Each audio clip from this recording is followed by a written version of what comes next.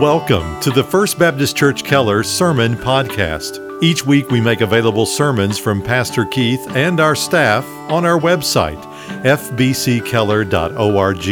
And on iTunes, search for First Baptist Church Keller TX in the iTunes Store or in the podcast app on your mobile device. And now here's our pastor, Keith Sanders. And we are in Daniel chapter 7, of course. The title of today's message is Daniel's Vision of the Coming Kingdom. And so if your Bible's not already open there, let's turn there now. We're having a great time this summer, reminding ourselves of the sovereignty of God over kings and empires and indeed all of the events of human history. And up until this point in the book, Daniel has been the interpreter of dreams that others were given. You remember the two dreams of King Nebuchadnezzar. The first one was of a great statue. Remember, this statue had a gold head, silver arms and shoulders, bronze midsection, and legs of iron, and feet were a mixture of clay and iron. And then later on, he had a vision of a great tree, and he heard an angel say to chop down the tree. Of course, this vision had to do with Nebuchadnezzar himself, who had grown large in his own pride, and God had to cut him down and humble him. And then, after Nebuchadnezzar passed away and Belshazzar ascended the throne of Babylon, Belshazzar had a vision of sorts, not in his sleep, but during one of his drunken parties. God wrote on the wall a message for Belshazzar, and he could not decipher the message, and Daniel was summoned, even though he had been laid aside and forgotten for many decades. And of course, the message was that, Belshazzar, you've been weighed in the balance and found lacking, and your kingdom's going to be taken from you. It's going to be divided. But now we find Daniel, beginning in chapter 7, is receiving visions directly. Now, be aware that the book of Daniel is divided almost equally into two halves. The first 6 chapters are historical narrative. This happened and that happened. Of course, it began with Daniel and his three friends being taken captive down into Babylon, and how they grew up together and how they stood upon their convictions. Beginning in chapter 7, it's less chronological and more eschatological. Remember, eschatology is the study of last things. And there are some people that think we shouldn't study eschatology in the church, but the Bible has 2 great books of eschatology, the book of Daniel, of course, the New Testament book of Revelation. This summer I had the joy of recording 12 sessions on systematic theology, and we spent an entire hour on this topic of eschatology. Eschatology means the study of last things as it relates to the Bible. And you can go back this week because we're going to be doing eschatological studies for the next 6 weeks, and listen why it's important for us to study eschatology. The main reason is because it encourages us. It tells us that God is in control. And in a world where it seems like God has lost control, He reminds us through eschatology that He has not. And that is certainly the case as we study Daniel's first vision. Let's read again the first 7 verses here in Daniel 7. And in the year of Belshazzar, king of Babylon. Now you'll note he's kind of gone backwards and circled back historically. If we were going chronologically, Belshazzar's already been killed and Darius the Mede has ascended the throne. So he's going back before that to the reign of Belshazzar. He says, I saw a dream and visions in his mind as he lay on his bed, and he wrote the dream down and related the following summary of it. Daniel said, I was looking in my vision by night, and behold, the 4 winds of heaven were stirring up the great sea, and 4 great beasts were coming up from the sea, different from one another. And the first was like a lion and had the wings of an eagle, and I kept looking until its wings were plucked. And it was lifted up from the ground and made to stand on 2 feet like a man. A human mind was given to it, and behold, another beast, a second one, resembling a bear. And it was raised up on one side, and 3 ribs were in its mouth between its teeth. And thus they said to it, Arise, devour much meat. And after this I kept looking, and behold, another one, like a leopard, which had on its back 4 wings of a bird. The beast also had 4 heads, and dominion was given to it. And after this I kept looking in the night visions, and behold, a 4th beast, dreadful and terrifying and extremely strong. It had large iron teeth. It devoured and crushed and trampled down the remainder with its feet. And it was different from all the beasts that were before it, and it had 10 horns. Now here is the setting. He starts out by saying the first thing he saw was the great sea. Well, in Daniel's part of the world, the Great Sea would be the Mediterranean Sea, but I don't think it really matters. It's just a large body of water that represents the world, and it's churning. It's frothy, I take it, and it signifies upheaval and stress. And really that is the environment. If you've ever had a dream and you wake up disconcerted, you might not remember the specifics of the dream, you just know it left you with an uneasy feeling. Well, that was the feeling Daniel had at the end of this dream. Everything in the dream was out of sorts. It was distorted and sort of in a state of upheaval. And that really is the state of humanity, isn't it? Since Adam and Eve were cast out of the garden, man has been in a constant state of upheaval. And we are in one of those periods now. Really, it's an unbroken pattern of history. Now, you have to understand that this dream that Daniel has is a parallel to the dream that Nebuchadnezzar had back in chapter 2.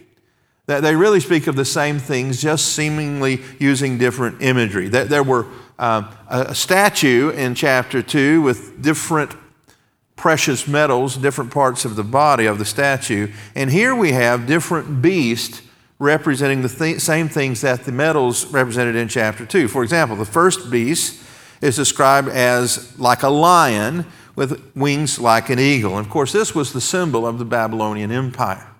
And the scripture says the wings were plucked. Well, Nebuchadnezzar had his feathers plucked, didn't he? Because of his pride. God set him low, and then he raised him up and gave him a human mind again. And so Nebuchadnezzar is really symbolic of all the Babylonian Empire. The second beast is described as like a bear. One leg is longer than the other, and he has 3 ribs in his mouth. And we know historically, just like with the statue, which was the gold of Babylon, the silver portion followed Babylon. That was the Medo-Persians. We've already seen how Medo-Persians came under the city wall and killed Belshazzar and took over the empire without a battle. They, though, defeated 3 large empires and merged them into one. That is Lydia, Babylon, and Egypt, and I believe those to be the 3 ribs. And so the Babylonian Empire lasted from 605 BC to 539, and then beginning in 539, the Medo-Persians, the bear, took over, and it lasted till 331 BC. And then we come to the third beast. It says it's like a leopard. A leopard is known for what? Its speed. And it had 4 wings and 4 heads. This, of course, is Greece under the leadership of Alexander the Great. If you've ever studied world civilization, you know that Alexander the Great is noteworthy, not just that he conquered a larger portion of the world than had ever been conquered up until that point in history. It's the speed with which he did it. By the time he was 30 years old, he had conquered the known world all the way to the Indus Valley. And so he came back to Babylon, where he died a tragic death in his early 30s. And when he died, the Greek Empire was divided among his 4 top generals. And that Greek Empire lasted from 331 to 168 BC. And then we come to this 4th beast, which much of the ink that has been spilled over this passage has to do with this 4th beast. It's described as dreadful and strong. It's not described in terms of an animal like the others. It doesn't look like a lion or a bear or a leopard. It's unique and gruesome, I take it, and monstrous, large iron teeth, and it trampled everything around him. It had 10 horns coming out of its head. Now, here in Daniel and really throughout the Bible, horns are used as imagery describing authority and power and dominion. And so those 10 horns, we take it, are 10 kingdoms that emerge from this beast. And the beast, of course, is the Roman Empire. The Roman Empire, of course, was greater and lasted longer than all of the others. It was the Roman Empire that held sway even during the time of Christ and several hundred years after Jesus' ascension into heaven. It indeed trampled everything underfoot around it, but it, like the others, eventually came to an end. And it was replaced by 10 smaller kingdoms, we believe to be the 10 barbarian tribes of Europe that defeated Rome ultimately. But that really is not the most important thing. The identity of these 4 beasts, it's fun. Most of you have probably seen drawings and caricatures of these different beasts and animals, and we have a pretty good idea of what they represent. They are images of the great world systems and empires. One emerges after the other. But remember, we always say here, the hero of the Bible is God, isn't it? And so beginning in verse 9, we have God on display, the Ancient of Days. He says, I kept looking until thrones were set up, and the Ancient of Days took his seat. His vesture, which means his clothing, was like white snow, and the hair of his head like pure wool. His throne was ablaze with flames. Its wheels were a burning fire.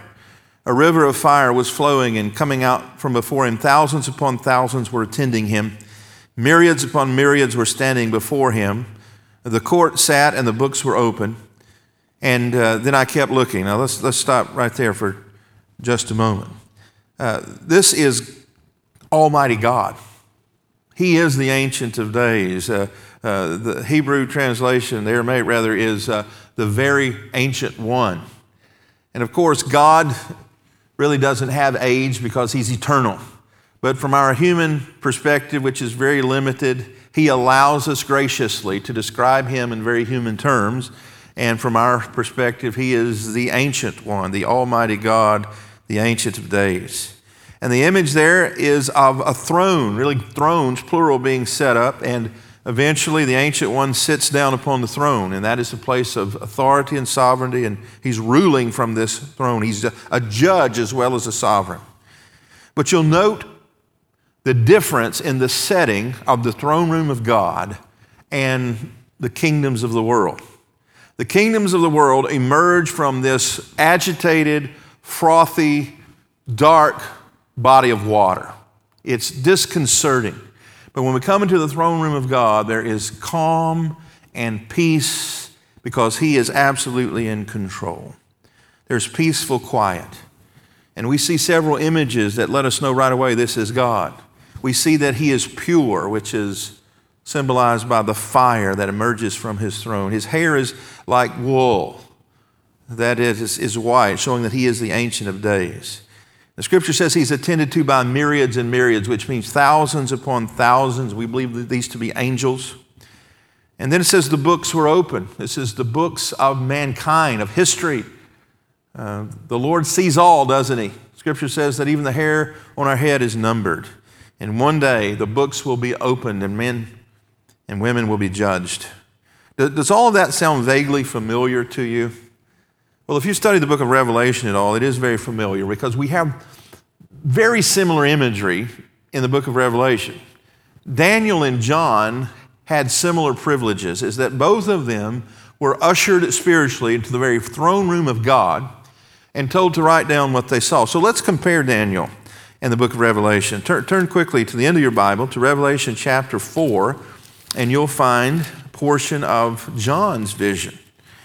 In Revelation chapter 4, verses 1 through 11, John too sees this image of the throne room of God. He says, after these things, we're in Revelation 4:1, after these things I looked, and behold, a door standing open in heaven. And the first voice which I had heard like the sound of a trumpet speaking with me said, come up here, and I will show you what must take place after these things. Immediately I was in the Spirit, and behold, a throne was standing in heaven, and one sitting on a throne. So that's what Daniel saw as well. And who was sitting was like a jasper stone and sardius in appearance, and there was a rainbow around the throne like an emerald in appearance. Around the throne were 24 thrones, and upon the thrones were 24 elders sitting clothed in white garments and golden crowns in their heads. And out from the throne come flashes of lightning and sounds and peals of thunder. There were 7 lamps of fire. He saw fire as well, purity of God, burning before the throne, which are the 7 spirits of God. And before the throne there was something like a sea of glass, like crystal. And in the center and around the throne, 4 living creatures full of eyes in front and behind. Here's this imagery again. The first creature was a lion, the second like a calf, the third the face of a man, the fourth like a flying eagle. The 4 living creatures, each one of them having 6 wings and full of eyes around and within. And day and night they do not cease to say, holy, holy, holy is the Lord God, the Almighty, who was and who is to come. And when the living creatures give glory and honor and thanks to him who sits on the throne, to him who lives forever and ever, The 24 elders will fall down before him who sits on the throne and will worship him who lives forever and ever, will cast their crowns before the throne, saying, Worthy are you, our Lord and our God, to receive glory and honor and power, for you created all things, and because of your will they existed and were created. Here is God being ministered to and worshiped day and night perpetually. It's the same thing that Daniel saw in his vision. Now turn your page. You'll come to chapter 7 here in Revelation, and you'll see even more parallels with Daniel 7. Revelation 7:9. After these things I looked, and behold, a great multitude, which no one could count, from every nation and all tribes and peoples and tongues, standing before the throne and before the Lamb, clothed in white robes, and palm branches were in their hands, and they cry out with a loud voice, saying, Salvation to our God who sits on the throne and to the Lamb. And so here we have not only angels ministering and giving glory to God, here we have the redeemed saints of all time, spending eternity giving glory and honor to the Ancient One. Now let's come back to Daniel chapter 7. And you might have noticed that I skipped over verse 8. So verse 8 and verse 11 really are brackets between this description of the Ancient of Days. And so let's read it that way. Daniel 7:8, as we move now to our third point, which is the boastful horn. And while I was contemplating the horns, remember this fourth beast we take to be Rome, had 10 horns emerge from it, which we believe to be the 10 barbarian tribes of Europe. And while I was contemplating the horns, behold, another horn, a little one, came up among them, that is the 10, and 3 of the first horns were pulled up by the roots before it. And behold, this horn possessed eyes like the eyes of a man, and a mouth uttering great boast. Now, get the picture. You've got this terrible monster with 10 horns, and then an 11th horn emerges in the middle of the 10 and uproots 3 of the 10. And so now you have 8 horns where there were 10, and that little horn that emerges has a face like a human, like a man's face. It has eyes and a mouth. And with that mouth, look at verse 11 now. Then I kept looking because of the sound of the boastful words which the horn was speaking. This horn was bragging about himself and what he had done. I kept looking until the beast was slain and the body was destroyed and given to the burning fire. As for the rest of the beasts, their dominion was taken away, but an extension of life was granted to them for an appointed period of time. Now, we'll come back to this boastful horn in a moment, but for the time being, understand that he's describing not a kingdom, but a person. Someone who has the traits of a human being, a mouth and a face, and I take it to be a king that is yet to emerge. Now, from our perspective, most of these things have already taken place, haven't they? The Babylonians came and went. They were replaced by the Medo-Persians. They came and went. The Greeks replaced the Medo-Persians. We study about them in history. They have come and gone. And then the Romans emerged, and eventually they left the scene as well. But there is still one kingdom that's left to come. And we said when we studied chapter 2 that that kingdom is represented by the feet of the statue, which were a mixture of iron and clay, that it had characteristics from the Roman Empire, its strength, but it had a fatal flaw, is that it was disconnected and eventually would fail. And that kingdom, we believe, is yet to come from our perspective. So there's one more world empire that's going to emerge before Christ sets up his eternal kingdom, and we don't know what that empire will be. It might have already started, might be in our lifetime. We simply don't know. Now, this boastful horn, I expect he's bragging about his greatness. Remember, that got Nebuchadnezzar in trouble when he looked out over Babylon and said, "O Babylon the Great, which I have made." But here's what we know about this boastful horn. Its boast could not be backed up, because the scripture says, I kept looking until the beast was slain, the body was destroyed and given to the burning fire. This kingdom, though it is stronger than the others, suffers the same fate as the others. It is easily put down and destroyed by the Ancient of Days. All of the beasts ultimately lost their power, their sovereign and authority, and were replaced by the true king. Now that's the main point. When you're studying eschatology, sometimes we lose the macro, the big picture, for the micro. We're wanting to know what every little symbol and number means. We're trying to create dates on a calendar, but God is trying to show us something bigger. And it's okay to study the micro, but don't miss the macro, and that is this: God wins, doesn't He? And that is the point of all the study of eschatology. It's why it encourages our heart when we're going through difficult days, when it looks like all is lost and everything's in chaos. Don't give up, Christian. Daniel is writing to Jews who are in Babylonian captivity. Don't give up, Israel. God still has a plan for you.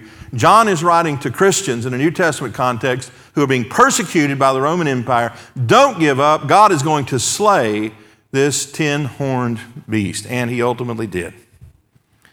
But that's not the most important part of this chapter. Most part of this chapter, it comes in verse 13. Let's look at it now. The Son of Man.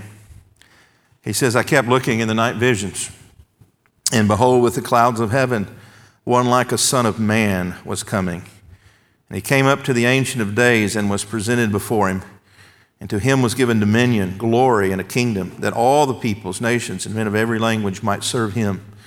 His dominion is an everlasting dominion, which will not pass away, and his kingdom is one which will not be destroyed.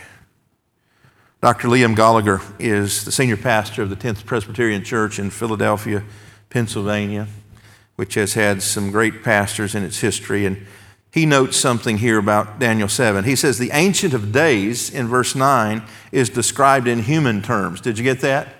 He has hair that's white. He has clothes. He sits in a chair. And I said that God graciously allows us, though He is spirit, to describe Him in very human terms. But now, in verse 13, you have one who is human. That's what the Son of Man means. He's human, who is described in divine terms.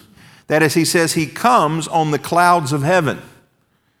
Throughout the Bible, the clouds of heaven are used to describe the presence of deity, not humanity. For example, God was leading the Hebrew children for 40 years in the wilderness. He led them during the day by cloud, didn't He? He spoke to Moses through a cloud when he went up on the mountain to receive the law. Isaiah 19:1 says that God rides upon a swift cloud. Psalm 104:3 says, behold, He makes the clouds His chariot. And Scripture says here that the Son of Man is given dominion by the Ancient of Days. That is, He comes to receive His kingdom from the Ancient of Days. Now, you probably know this is speaking of the Lord Jesus, right? In the New Testament, Jesus' favorite designation of Himself is this title that we find in Daniel, the Son of Man. We find it dozens and dozens of times in the New Testament where Jesus refers to Himself as the Son of Man. And I believe He does so very intentionally to say to the Jewish people, I am He. I'm the one that Daniel predicted who would come and take dominion forever and ever. In fact, when Jesus was on trial and He stood in front of the high priest, this is what He said, you will see the Son of Man sitting at the right hand of power, hear this, and coming on the clouds of heaven. That's why they ultimately killed Him, because Jesus claimed to be God, and they knew it. So don't you believe the critics who said Jesus never claimed to be God? Of course He did. He did so right there in Matthew 26:64 and many other places. And so Jesus, of course, is this Son of Man. Look how it describes His kingdom. Verse 14, and to Him was given dominion, glory, and a kingdom, that all the peoples, nations, and men of every language might serve Him. His dominion is an everlasting dominion which will not pass away, and His kingdom is one which will not be destroyed. This is the kingdom of our Christ. Now, we say there's a sense in which He's ruling and reigning in the hearts and lives of believers today. That's the already. But this speaks of the not yet. That literal kingdom that's coming in the future, where He displaces and puts down and defeats all the other empires of the world and sets up an eternal kingdom where we rule and reign with Him forever and ever. Unless you think that we've misinterpreted this, it's hard to misinterpret this passage because Daniel says, here's the interpretation. Look at verse 15. And as for me, Daniel, you get the idea that Daniel's kind of amazed that he gets to be the vehicle through which this vision comes. Me, Daniel, my spirit was distressed within me. He woke up from the dream. We've all had that experience with a feeling of being disconcerted and distressed. The visions in my mind kept alarming me. They kept coming back to his memory. So he says, I approached one of those who was standing by and began asking him. Remember, he's in the throne room of heaven, and there's attendants all around. And so he comes over to one, I take it to be an angel, and asked him the exact meaning of all this. And so he told me, and made known to me the interpretation of these things. And these great beasts, which are 4 in number, are 4 kings who will rise from the earth. Just like with the chapter 2 vision of the statue. But the saints of the highest one will receive the kingdom and possess the kingdom forever for all ages to come. And so the beasts are the 4 kingdoms. We've already established who they are. The Babylonians, the Medo-Persians, the Greeks, and the Romans. But then it says the saints will possess the eternal kingdom. Who in the world are the saints? And so if you grew up in another faith tradition, you might have been taught that saints are super Christians, people that have verifiable miracles performed through them, who are voted in to some sort of hall of fame. That's not what the Bible teaches about saints. Saints means holy ones, those who've been set aside and made holy through the blood of Christ. And so I take it to be the redeemed of all time. Just like we saw in Revelation, those who spend every day worshiping and singing praises to their God. This is us, dear friends. Not only us, but the Old Testament saints who came before us, who looked forward to the cross by faith, and every other Christian who has received the Lord Jesus Christ. We rule and reign with him. In fact, the scripture says, doesn't it, that we are joint heirs with Jesus. Well, that was the general interpretation that Christ is going to set up when he comes, an eternal kingdom, and he's going to put down all these other kingdoms. But Daniel wasn't satisfied with the general interpretation, apparently. Look at verse 19.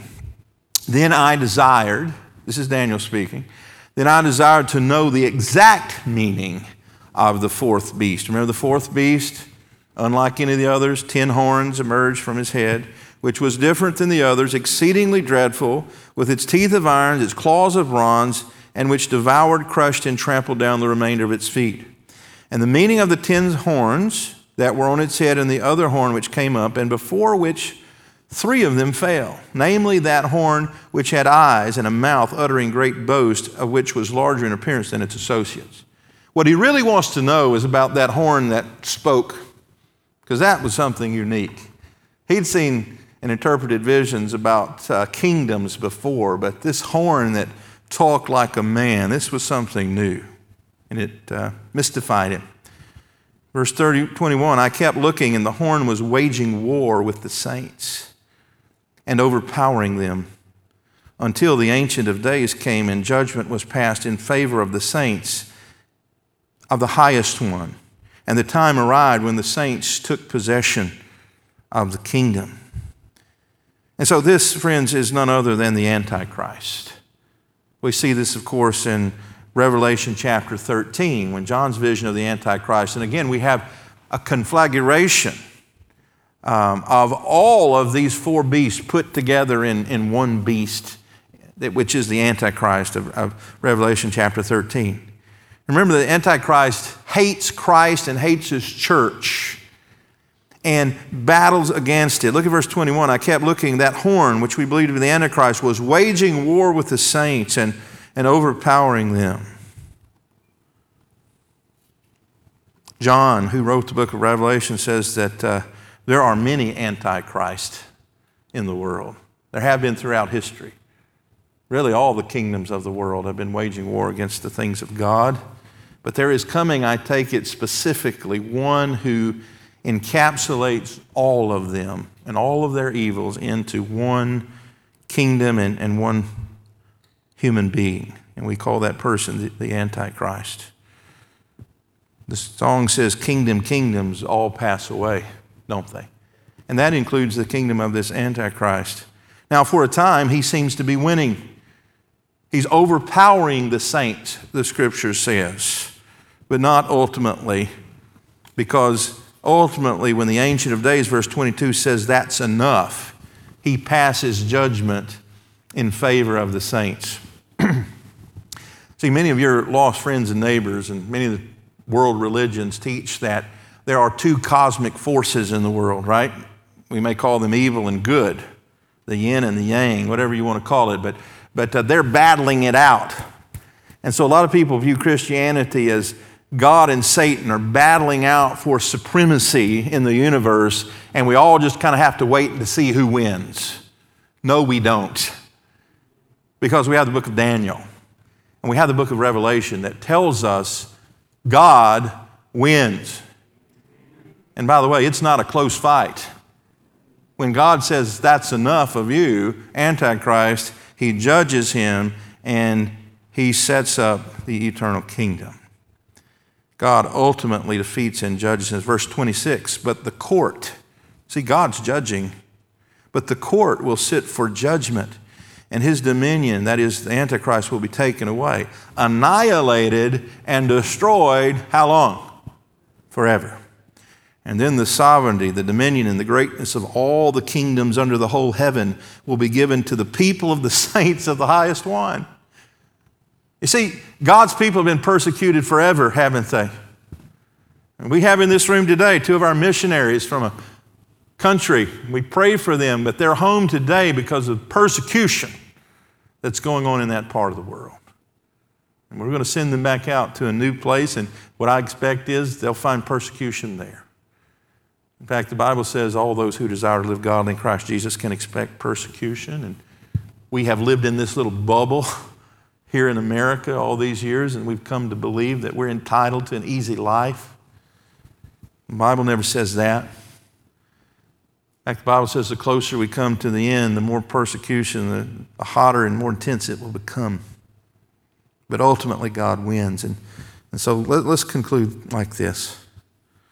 The big picture of all eschatology, Daniel, Revelation, is that God is sovereign. God ultimately wins. That brings encouragement to God's people, whether you're an Israelite in Babylon or a Christian in Keller, Texas.